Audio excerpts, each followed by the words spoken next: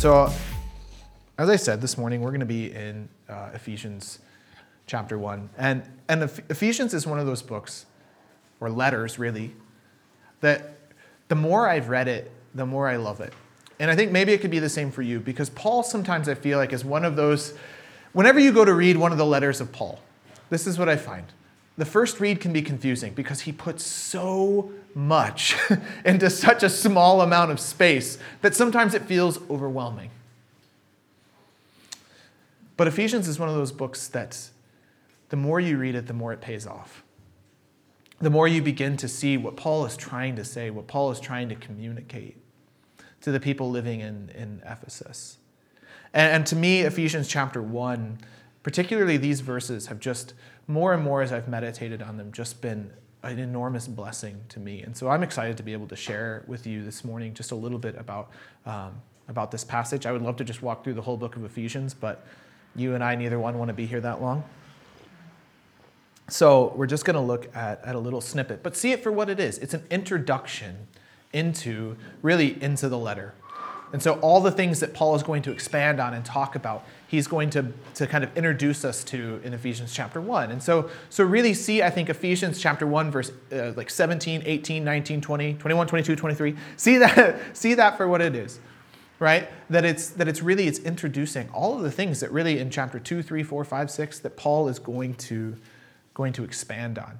And so if this has your interest, or whatever, please, go read Ephesians today. It won't take that long. It literally takes 15, 20 minutes to read. All right. Anyway, as we look at this passage, I'm just gonna read it for us here quickly. And I'm going to read it out of the English Standard Version, even though I have the New Living in front of me. I actually wrote the English Standard Version down in my Bible, and there's a reason for that. I think actually, in this case, the English Standard Version helps us to see kind of each individual thing that Paul is praying for, because it's a prayer. Paul says, hey, I'm praying, this is what I pray for you guys, right? And it kind of helps us to see, I think, more clearly each individual thing than the New Living does. New Living is great. It's fine translation. I read it on a regular basis. I would encourage you to as well. But in this case, I think the more literal translation is actually more helpful. So, here's what Paul says, starting in, I'll just read it from here because I only have verse 17 and on. I do not cease to give thanks for you, remembering you in my prayers, that the God of our Lord Jesus Christ, the Father of glory, may give you the spirit of wisdom and of revelation in the knowledge of him, having the eyes of your hearts enlightened, so that you may know what is the hope to which he has called you. What are the riches of his glorious inheritance in the saints? And what is the immeasurable greatness of his power toward us who believe? He goes on then to say that his power toward us who believe, according to the working of his great might, that he worked in Christ when he raised him from the dead and seated him at his right hand in the heavenly places, far above all rule and authority and power and dominion, and above every name that is named, not only in this age, but also in the one to come. And he put all things under his feet and gave him as head over all things to the church, which is his body, the fullness of him who fills all in all. Guys, just in these few verses, there is an enormous amount of stuff worth unpacking, but we're just going to focus in really on verses 18 and 19. Now, as we get started, I don't know how many of you guys are familiar with a guy by the name of William Randolph Hearst. So he was a newspaper man in the States who actually became one of the wealthiest men in America and in the world. And this was kind of in the early 20th century, late 19th century. William Randolph Hearst, he founded actually, so he owned the Washington Times, the New York Post, all of these, the New York Journal, These were newspapers at the time that were huge. He owned he had a vast amount of wealth. And what he liked to do with this wealth is to collect things. Because at that time, that's what you did. Like the Chester Beatty Library, you've got Chester Beatty, super rich oil tycoon. What did he do with all of his money? He collected things. Because I guess when you have lots of money, that's what you do. So William Randolph Hearst loved to collect ancient things. Right? And at one point, William Wiersbe tells the story, at one point, William Randolph Hearst had come across, he heard about an artifact that he just had to get his hands on. It was too good. Like he needed it for his collection, because if he had this in his collection, then he could really feel like he had something significant. And so he hired several people to go and look for this artifact. They scoured the earth looking for this artifact, and eventually they found it. Do you know where they found it? In his collection. He already owned it. It was already his.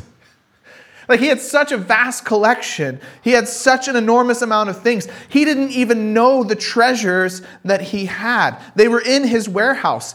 Hearst had been searching frantically for treasures he already owned. Had he read the catalog of his treasures, he would have saved himself a great deal of money and a great deal of trouble. And I tell that story because I think many of us are like this. Because as I look around the room, I know for most of us, we have given our lives to Jesus. We've said we're going to follow Christ. And yet the reality of our lives sometimes is that we say, oh yes, Christ is a treasure that I want the peace and the joy and the life with Christ. And yet we go searching for it in all of these places, not realizing that we actually already have it. And so many of us, we search for the peace and joy that Jesus promises. We spend great deals of time and money and effort, like Hearst, looking for this joy and this peace.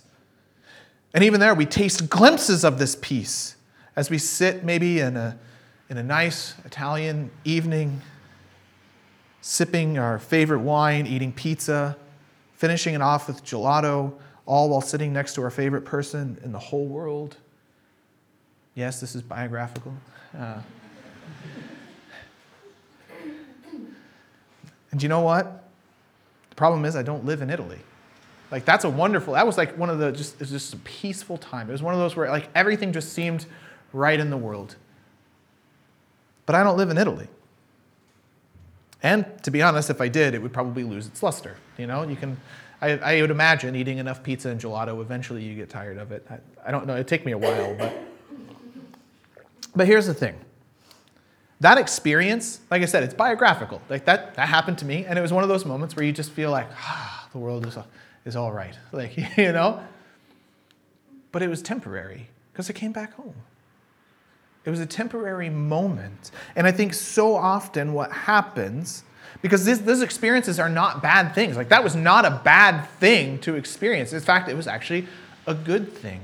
But when we elevate good things to ultimate things, when that becomes an end to itself, then we turn to striving, where we feel like we are constantly striving. And maybe you feel that way. Maybe you feel that anxiety of striving, like I'm constantly striving for the next thing. Whether, again, we could give all kinds of examples, but I think we live in a world that constantly encourages us, pushes us to be striving for success, striving for experiences. I think that's one of the big things in our world now. We feel we need these moments of like high experiences, whether that's being at a championship football game, whether that's being at that's being at the Connacht match last night, or whether that's being at sitting in Italy eating gelato and pizza, or like whatever that is. Like we chase after these experiences because they give us a taste of something bigger than ourselves. They feel like all of a sudden we have these moments of joy and these moments of peace. But just like striving, they don't last. And I don't know about you guys, but I know for myself, I can get caught in that. And so I only assume that I'm not the only one who can get caught up in this striving, because we live in a world that constantly tells us to chase after these things. It says, no, look, Jesus, like all that kind of stuff, that was for the old ancient people. We're way smarter than that now. We know how to find peace and happiness, right? It's through spending tons of money and buying all kinds of things and having everything we ever dreamed of. And even though the story we know constantly over and over is that doesn't lead to happiness. And so we can see, instead, I think what we need to do is to see these moments as blessings from God, not as the end to themselves. In our flat world, where we've got science to explain away everything, and again, they'll just make the same. I'm not anti-science, and I don't think there's any conflict between the Bible and science. But I also think science has become a religion unto itself. And we use science to explain away everything. In our world has become flat because of it. In our flat world, void of the spiritual, and particularly void, I think, of Christianity, of Yahweh and his life-giving transcendence, we confuse these moments as the way to peace and not as a gift from the God of peace. And so I think really what it boils down to is a couple of things. What Luke talked about last week, that you and I fail often to fix our eyes on Jesus. This is why we always feel like, if I just get out of this situation, or I just have this better thing, or I just get this other thing or person or whatever, like then everything will be wonderful. And then guess what? It is for a moment, and then it's not. The grass is always greener, right? That's the saying we hear all the time. The grass is always greener. Well, guess what? If you live in a climate like Italy or whatever, the grass dies, and then it's not so green anymore. And all of a sudden, the world is back to the way it was. And so we fail to see the incredible treasure like Hurst that we have, that is ours in Christ Jesus, when we fail to fix our eyes on him. We're prone to fix our eyes on other things, and so distracted that we don't even notice what we've had all along. There's an album I've been listening to throughout this year. Unless you want to be depressed, it's not one I would necessarily recommend. But I think it's one of those that, again, I think it speaks to the cultural moment that we live in very strongly. It's by a band called the Arcade Fire. They've been around for ages. That probably dates me to a degree, but the album at least is new. The band is older, but the album is new. And in it, the album is called We, and in it there's two songs, both called The Age of Anxiety. One's called originally Age of Anxiety 1, and one's called Age of Anxiety 2. And I think it's aptly titled. And in Age of Anxiety 2, the lead singer of the Arcade Fire says, "Nothing ever can replace it. When it's gone, you can still taste it. Going on this trip together, rabbit hole goes on forever." And it's this idea that we get caught up in diving down the rabbit hole, chasing after all of these things like Hurst that we already have. And so here's the thing. It's a long way around to saying, I think many of us, even though we may have given our lives to Jesus, even though we may have said, I want to follow Jesus, we still find ourselves diving down that rabbit hole and finding ourselves feeling lost. Going, I thought this whole Christian thing was supposed to be different. What's going on? And this is where I think Ephesians chapter 1 is incredibly helpful. Because I think many of us, we can listen to last week's sermon and we say, yes, I want to fix my eyes on Jesus. And maybe you left here last week going, I'm going to fix my eyes on Jesus. That's it. This time I'm going to fix my eyes on Jesus. But the problem is, we start going about our week and life gets in the way. And so Paul here's what Paul says, and this is why I think this is significant. Right? He says, having the eyes of your hearts enlightened. Now, some degree this is past tense. You could also say having had the eyes of your hearts enlightened. In other words, when we came to Christ, we received God's Spirit, and our eyes were enlightened. Our hearts were enlightened to see the goodness. At one point, right, when we gave our lives to Christ, we went, wow, I can see the goodness of Jesus. I'm going to follow him. But what he prays then is that their eyes would be even more enlightened, because we need to have our eyes continually enlightened. We need to have the eyes of our hearts continually enlightened to see the goodness and the grace and the kindness, or as Paul is going to pray, the hope and the love and the power of Jesus, because we are so easily distracted by counterfeit things that promise what only God can give. And the thing is it runs so much deeper. And this, I think, is why what Paul says is so significant. We're going to unpack it more in a second. It runs so much deeper than just assenting to the right beliefs of saying, oh yeah, I believe that. Because I think that's the reality for many of us. And we do. I think to a degree, we do believe it, right? We say, no, I do believe that Jesus is Lord. Yet my life doesn't reflect that. And here's why we live in that constant conflict of saying, this is what I believe, and yet when I look at my life, I actually don't see that I actually believe, I actually believe what I say I believe, right? The two don't sit. They sit in cognitive dissonance. Is that the word, right? Cognitive dissonance, right? They sit separate from each other, and it's frustrating, and it makes us anxious, and it makes us, it irritates us. Even there, we live with sometimes maybe with the, what people talk about, like the Christian guilt or something like that, and it's going like, how do we bridge that gap? How do we become the people that we want to be, the people that follow Jesus, that know Jesus, that live like him? And here's the thing, it's deeper than just having the right beliefs and the right worldview. It comes down to how we understand the world, not just at a head level, but with our entire being, at a heart level, at a head level, at every level. Many months ago, I quoted James K.A. Smith, who says, "You are what you love, but you may not love what you think." And I think many of us feel that way. That's the reality for many of us. So let's unpack the good news of what Paul, that's all the bad news, right? All right, so the rest of the time, we're going to talk, it's good news. All right, because we're going to look at, what is Paul praying? What is he unpacking here for us, and how can that help us to bridge that gap, to fix our eyes on Jesus? So Paul here uses this phrase, having the eyes of your hearts enlightened. I just think that's a really cool phrase, like a really cool metaphor. The eyes of your heart. The heart, in ancient understanding, was more than the seat of your emotions. Okay, when we talk about the heart, right, that's what we think of, right? I've had a broken heart, or, like my heart is full. Usually we're talking about emotions. Now, if you're living in the ancient world and you want to talk about your emotions, you talk about your bowels. All right? Like, I don't know if they would have said, like my bowels were broken or something, but if you wanted to talk about emotions, right, you talk about the bowels. Now, that sounds gross at first, but think about it. When something horrible happens in your life, where does it hurt? And it doesn't really hurt here. I don't feel like it's like in your guts. You know what I mean? Like you feel it in your guts. Like it's just like, the turning, the twisting, the aching that comes from your, like deep in your guts.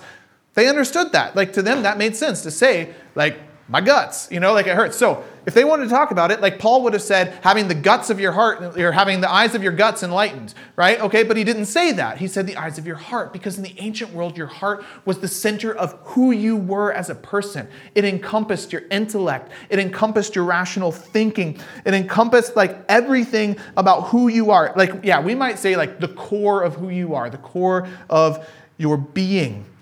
The heart brought together emotions, reasoning, will, intellect. In other words, it was the holistic way of talking about how you understand the world to be. It's the way that you understand the world to be. And I think that right there is the problem for many of us, is that we need our hearts constantly enlightened, because we are so easily distracted. And so, just like the physical eyes are the gateway to observing physical objects, so the spiritual eyes are the gateway to seeing the world the way it truly is. So this is talking about, in a way, our imagination. And when I say imagination, I probably better clarify. I'm not talking about, after Christmas when we had the cardboard box in our house and our kids were constantly in the cardboard box and it was a house, it was a spaceship, because that's normally how we talk about imagination, right? We think of it that way, right? Kids are great at imagining, but now I'm an adult, so I don't imagine things anymore. I just live in reality, or whatever. But what I'm talking about when I say imagination is the way we understand the world. The imagination, as philosophers would tell you, plays a vital role in grasping the reality of things that we cannot see. For instance, the wind. But in grasping reality in which we cannot see. In other words, a reality, an idea, or a concept that eludes the clear sight of our physical eyes needs the imagination. Gravity. There's another one, I suppose. To a degree, you can observe that, but you can't see it. But it helps us to grasp concepts that elude the clear sight of our physical eyes so that we can comprehend the relevance of that thing. Does that make sense? I know I went a little philosophical there, but hopefully that helps you understand what I mean when I'm saying the imagination. And so Paul prays in a way that their cardia, their imaginations, would be enlightened at a core level of understanding to see the good news of the gospel for what it is. Good news. Life-changing good news. If we go back up to verse 17. So remembering you in my prayers, that the God of our Lord Jesus Christ, the Father of glory, may give you the spirit of wisdom and revelation in the knowledge of him. And I like the way the New Living says this. The glorious Father of our Lord Jesus Christ, to give you spiritual wisdom and insight so that you might grow in your knowledge of God. Here's what you need to understand in the Greek, because it doesn't necessarily come across in the English. Verses 17 and 18 are parallel. In other words, they basically are saying essentially the same thing. To receive spiritual wisdom and insight means to fully see with the heart. And that is what Paul prays for them. So with this understanding, we've unpacked the imagination, we've unpacked what eyes of the heart means, all this kind of thing. With this understanding, I want us to go really quickly to Jeremiah chapter 17, verse 9, because this is a place where we see the word heart come up. All right, so Jeremiah 17, verse 9. It's probably a passage you're familiar with. The heart is deceitful above all things and desperately sick. Who can understand it? When we read that passage, I think typically, at least for me, and maybe I'm the only one, and that's okay. You're probably a lot smarter than me, and that's fine. But maybe when you've read that, you've just thought the emotions. Oh, my emotions are, deceitful. I can't trust my emotions. I shouldn't trust my emotions. Yeah, that's probably true. But what he's saying is much bigger than that.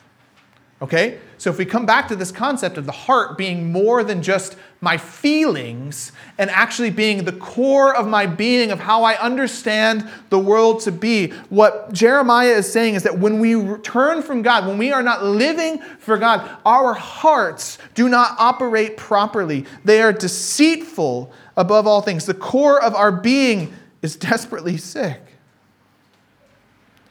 Jeremiah here uses the word lev, which is heart, and it speaks to the same thing as Paul. When we do not give ourselves fully to God, our hearts aren't right. The way we understand the world is not right. And when we do not fix our eyes as Christians, when we do not fix our eyes on Jesus, the reality is we're going to be deceived. And we're going to be led down paths that seem good, that seem nice to us, but they do not lead to life. And as I was thinking about it, I was thinking about how we have been taught in our Western world to compartmentalize our faith, right? Leave your faith at the door.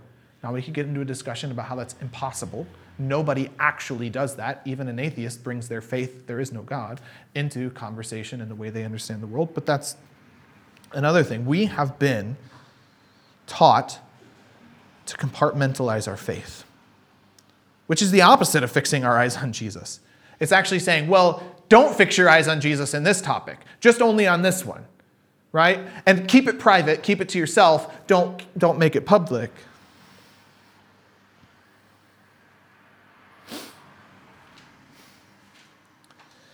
And I think what it boils down to really is this idea that Jesus is there when I need him, right? What our culture tells us, hey, let Jesus be there when you need him. If that's fine, that's fine. And we believe this idea that you know what? Being a Christian means like Jesus is there when I need him, to fill a need, to fix a problem, to affirm me, to encourage me, to be nice, and ultimately to make me happy. We could unpack how all of those things are probably true-ish if we kind of maybe twist their meaning even a little bit there. But I think that's what we've been told. Compartmentalize your faith. If you need, live your life, go about doing things, but then you get into trouble, you can come to God because he's there. I can ignore him the rest of the time, but when I need him, he's there, right? And he's there to make me happy, and he's there to affirm me, and he's there to tell me how wonderful I am and great I am, and all these sorts of things. What Christian Smith, the philosopher, calls this moral therapeutic deism. It's not Christianity. He says it's what he did his study in America, and he said it's actually what many Christians, he would actually say the majority of Christians in America believe is something like moral therapeutic deism. But when you really dive into what Christian Smith says, I think honestly we could expand that probably to at least to Ireland in my experience. And this idea of moral therapeutic deism is a neutered version of God. And it's exactly what we talk about. Like basically, he actually, so one guy, Kevin Van Hooser, calls it the Oprahification of God.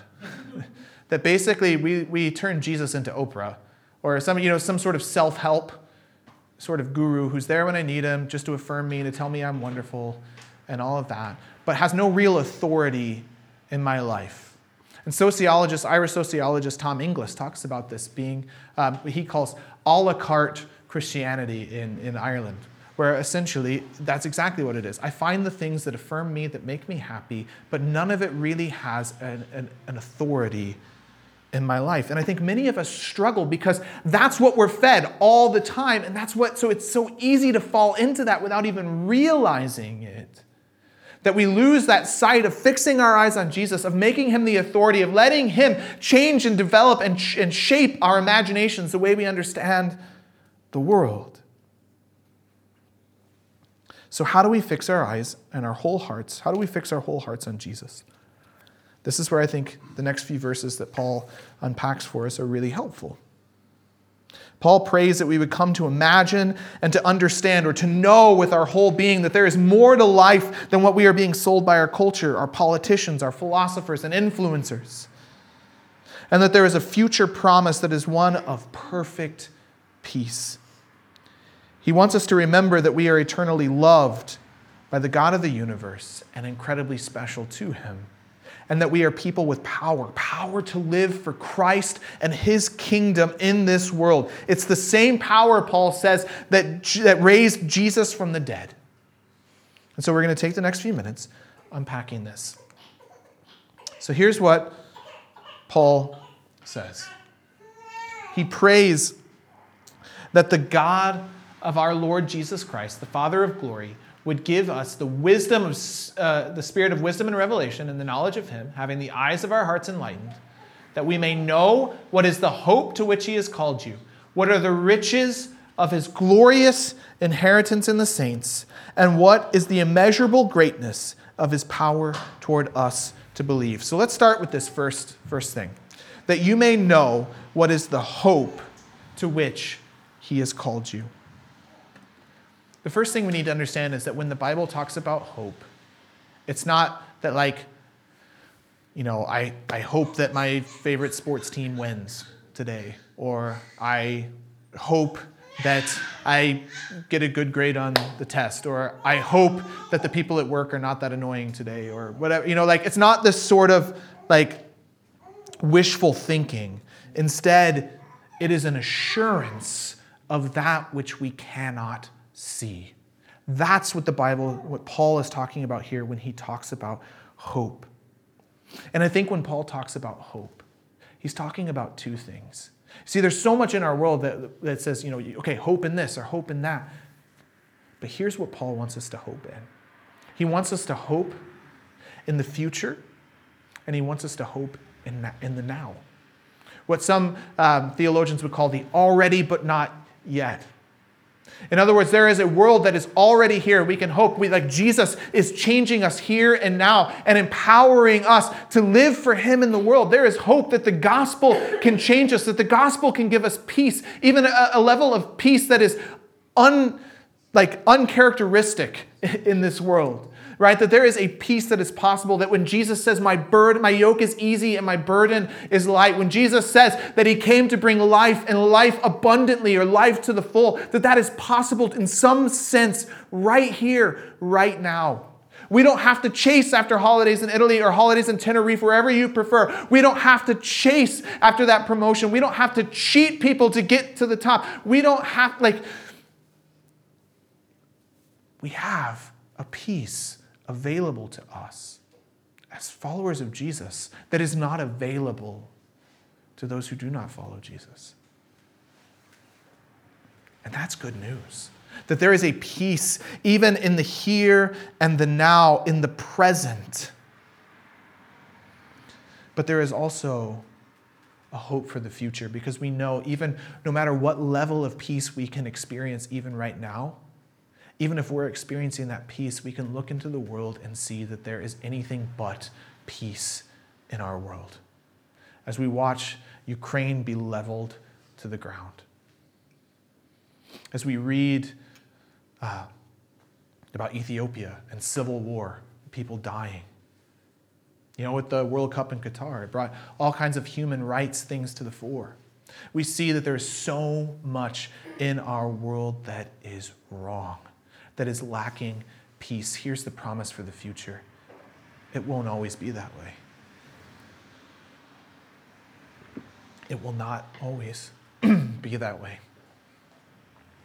There is a peace that is coming.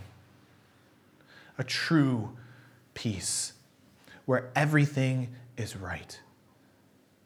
Where we stand completely right in relationship with God.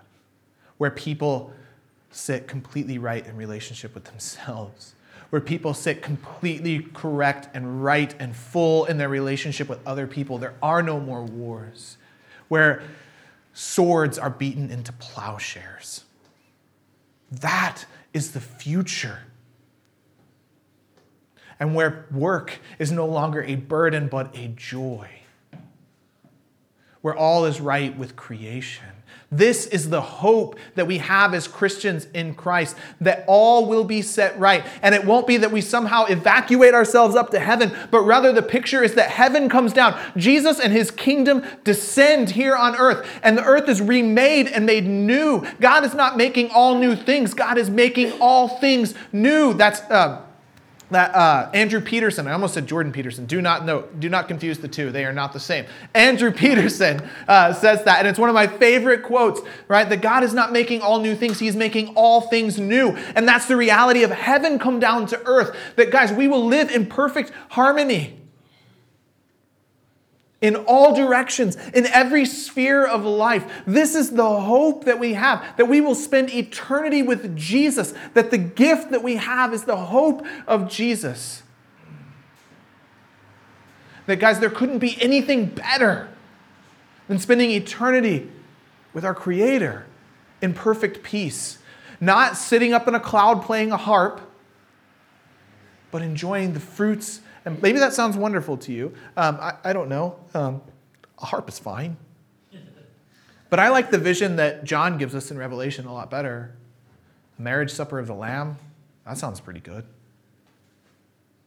Where we stand in a crowd singing to Jesus and glory to him. where we bring our treasures that we have, the works that we have done, we bring them before him, that there is work, there's purpose even still. This is the hope to which we are called. Our near future is secure, and our eternal future is guaranteed.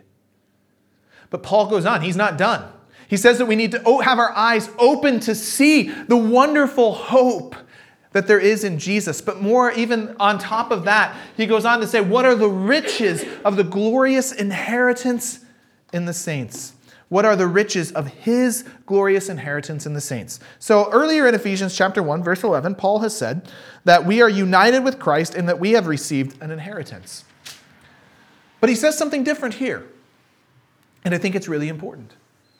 He says about the glorious, let me just read it again. What are the riches of his glorious inheritance in the saints? This is not our inheritance that he's talking about. This is his inheritance, God's inheritance. God has an inheritance? What is that?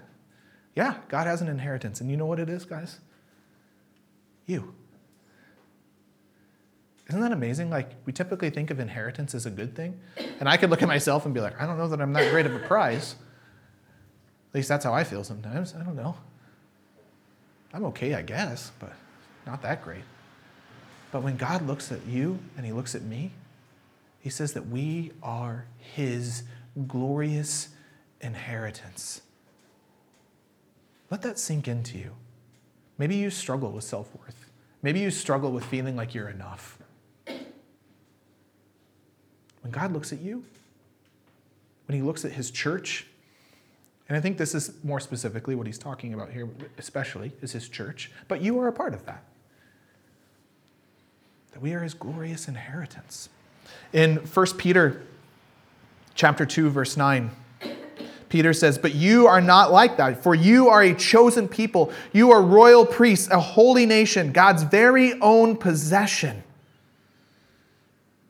As a result, you can show others the goodness of God, for he called you out of darkness into his wonderful light. Do you hear that? Paul and Peter are on the same page here. And where did they get this page? They got it from the Old Testament. In Deuteronomy chapter 7, and I'm just going to read verses 7 to 8, but this whole kind of section is talking about God calling his people, Israel. He says, the Lord did not set his heart on you and choose you because you were more numerous than other nations, for you were the smallest of all nations. Rather, it was simply that the Lord loves you. Hear that for a moment. It doesn't say, well, God chose you because you were just so great. It doesn't say that. It says God chose the people of Israel just because he loved them. He loved them because he loved them. Not because they were so amazing or so wonderful or they did all the right things. Because if you read the Old Testament, you know they did not do all the right things. They were terrible at doing the right things constantly and consistently. If they were consistent with one thing, it was not doing the right thing. Right? And so you and I think, we're a part of that heritage. As Paul says here, as Peter says, we are that inheritance now too. And God loves you because he loves you, not because you're really good at being good. In fact, you probably can identify with the Israelites more than you would care to admit. At least I know I can, right? That I am constantly and consistently an idiot. I hope I'm less of an idiot now than I was 2 years ago, or 5 years ago, or 10 years ago. But I'm still prone, as the song says, prone to wonder. Lord, I feel it, prone to leave the God I love. That is still, unfortunately, the story of my life. And yet I know that I am his inheritance. God loves me because he loves me. And he loves you because he loves you. Do you see how this could change things? The eyes of our hearts begin to be opened to the fact that there is a wonderful hope that God is bringing us into. And that this God loves you because he loves you.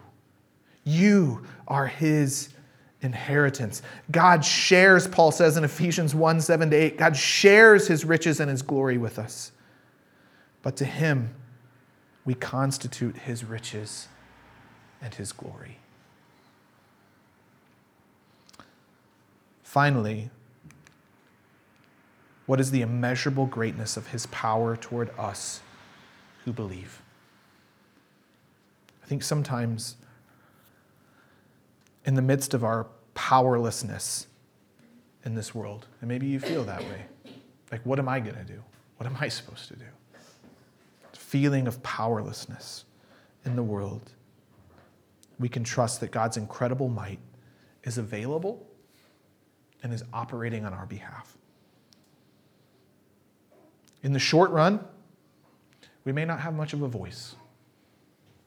In the short run, we may feel beaten down. But God's power is available to us.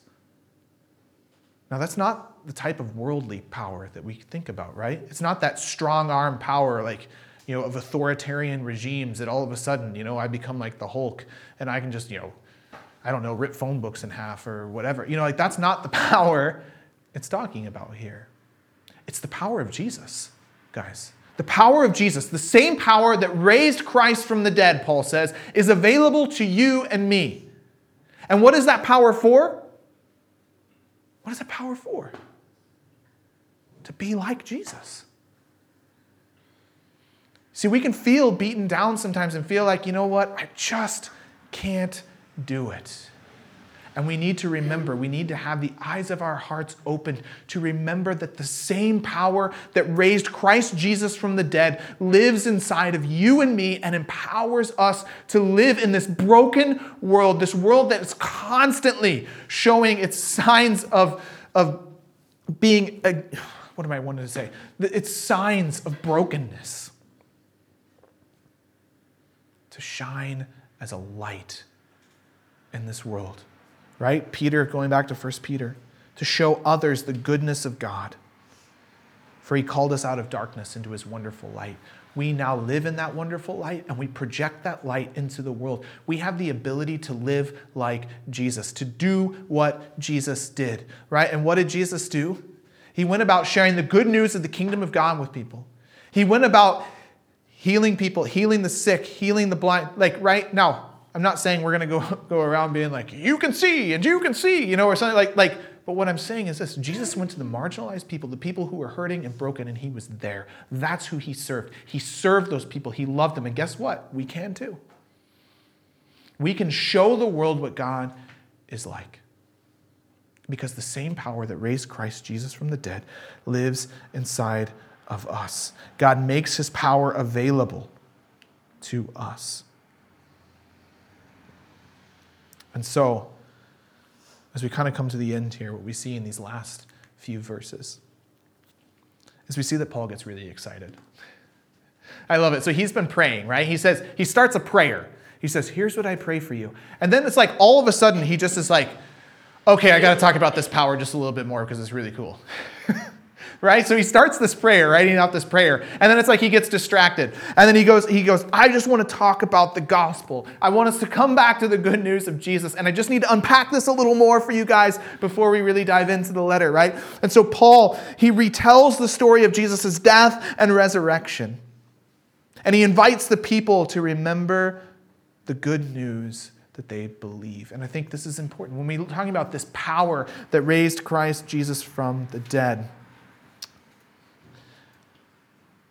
this is the pivotal series of events that makes our hope possible, that makes the love of God for us to experience, to be that inheritance, makes that possible, and makes our reception of the power of God possible. He says that according to the work of his great might that he worked in Christ, when he raised him from the dead, seated him at his right hand in the heavenly places, far above all rule and authority and power and dominion, and above every name that is named, not only in this age, but also in the one to come. And he put all things under his feet and gave him his head over all things to the church, which is his body, the fullness of him who fills all in all. And I think he comes back to the resurrection and ascension of Jesus because we live in a broken world where it is so easy to say, do you know what? I don't think God is really in charge. I mean, look around at things. Because the people that he's writing to in Ephesus, do you know what Ephesus was like? It was like completely anti-Christian. In fact, it was one of the centers of witchcraft in the Roman Empire. All right? This is not some nice place where like everything is conducive to the gospel or something like that. No, it is people who are literally experiencing demonic oppression on a regular basis. It is people who also, by the way, Ephesus was one of the centers of the worship of empire. It is like one of the places in the Roman Empire at this time where if you want to worship the emperor, this is where you go. You want to worship the empire, this is where you go. And so in a world that is controlled by an empire that brings its peace through bloodshed, through violence, in a world marked by oppression, by the powers of darkness that we don't necessarily always see at work, but are at work, Paul says, right? In this world of spiritual darkness, physical and spiritual oppression, Paul writes, Jesus is alive, and he is on his throne, and he is coming back. Nobody else compares to him. And let that be an encouragement to you guys. If you feel that way, you feel that brokenness, you look around in the world and you feel like this is a world without hope, Jesus is on his throne, and he has put all things under his feet. And as I said before, the hope of the gospel is that Jesus will return and set all things right. True justice will be done. And so to close, I love that Paul here, he doesn't pray. What Paul doesn't pray is, Lord, I pray that the Ephesians would just try a little bit harder. Lord, I pray the Ephesians would be better at being good. Lord, I pray that they would just, for once in their life, listen to my advice and do what I say. Right? Because that's a lot of Paul's letters, right? He writes these, greetings to you who are in Christ Jesus. Why are you so stupid? It's like, here's what you need to be doing, right? That's a lot of Paul's letters. But that's not what he prays here. That's not what he prays here. Paul doesn't pray that the people will be better at obeying or trying harder. He prays that they will gain a knowledge centered on the truths of God's redemptive work on their behalf, the things that Jesus has accomplished on our behalf. That's what he wants them to remember. And so, guys, if you get nothing else from this sermon, you are not saved by trying harder. God does not love you more because you try harder. What you need to remember, what you need the eyes of your hearts open to, is the hope that we have as Christians, because Jesus has given his life for us. He has been raised from the dead and sits on his throne. And because of that, we, as his glorious inheritance, people who are loved because we are loved, can live in this world with the same power that Jesus had. So Paul prays that we'll gain a knowledge centered on the truths of God's redemptive accomplishments, that we will become like Jesus and experience his goodness and life. True life comes from knowing Jesus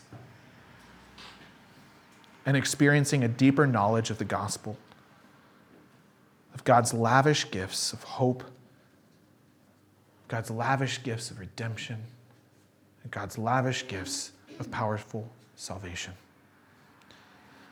Guys, I hope that was helpful. Like I said, this is a passage to me that as I've sat with it more and more is incredibly, it's just one of those, I love this passage.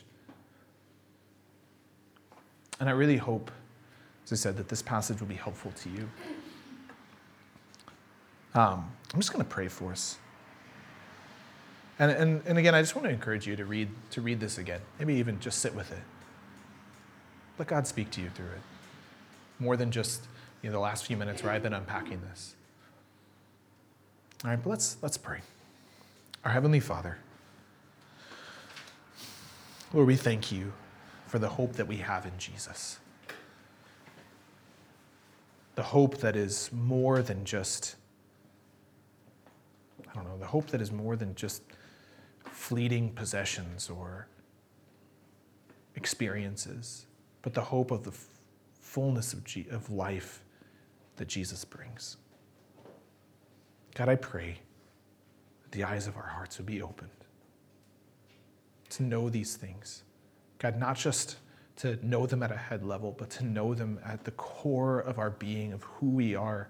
God, and may it shape and change who we are, that we may be more like Jesus. As we know Jesus, we know you more and more.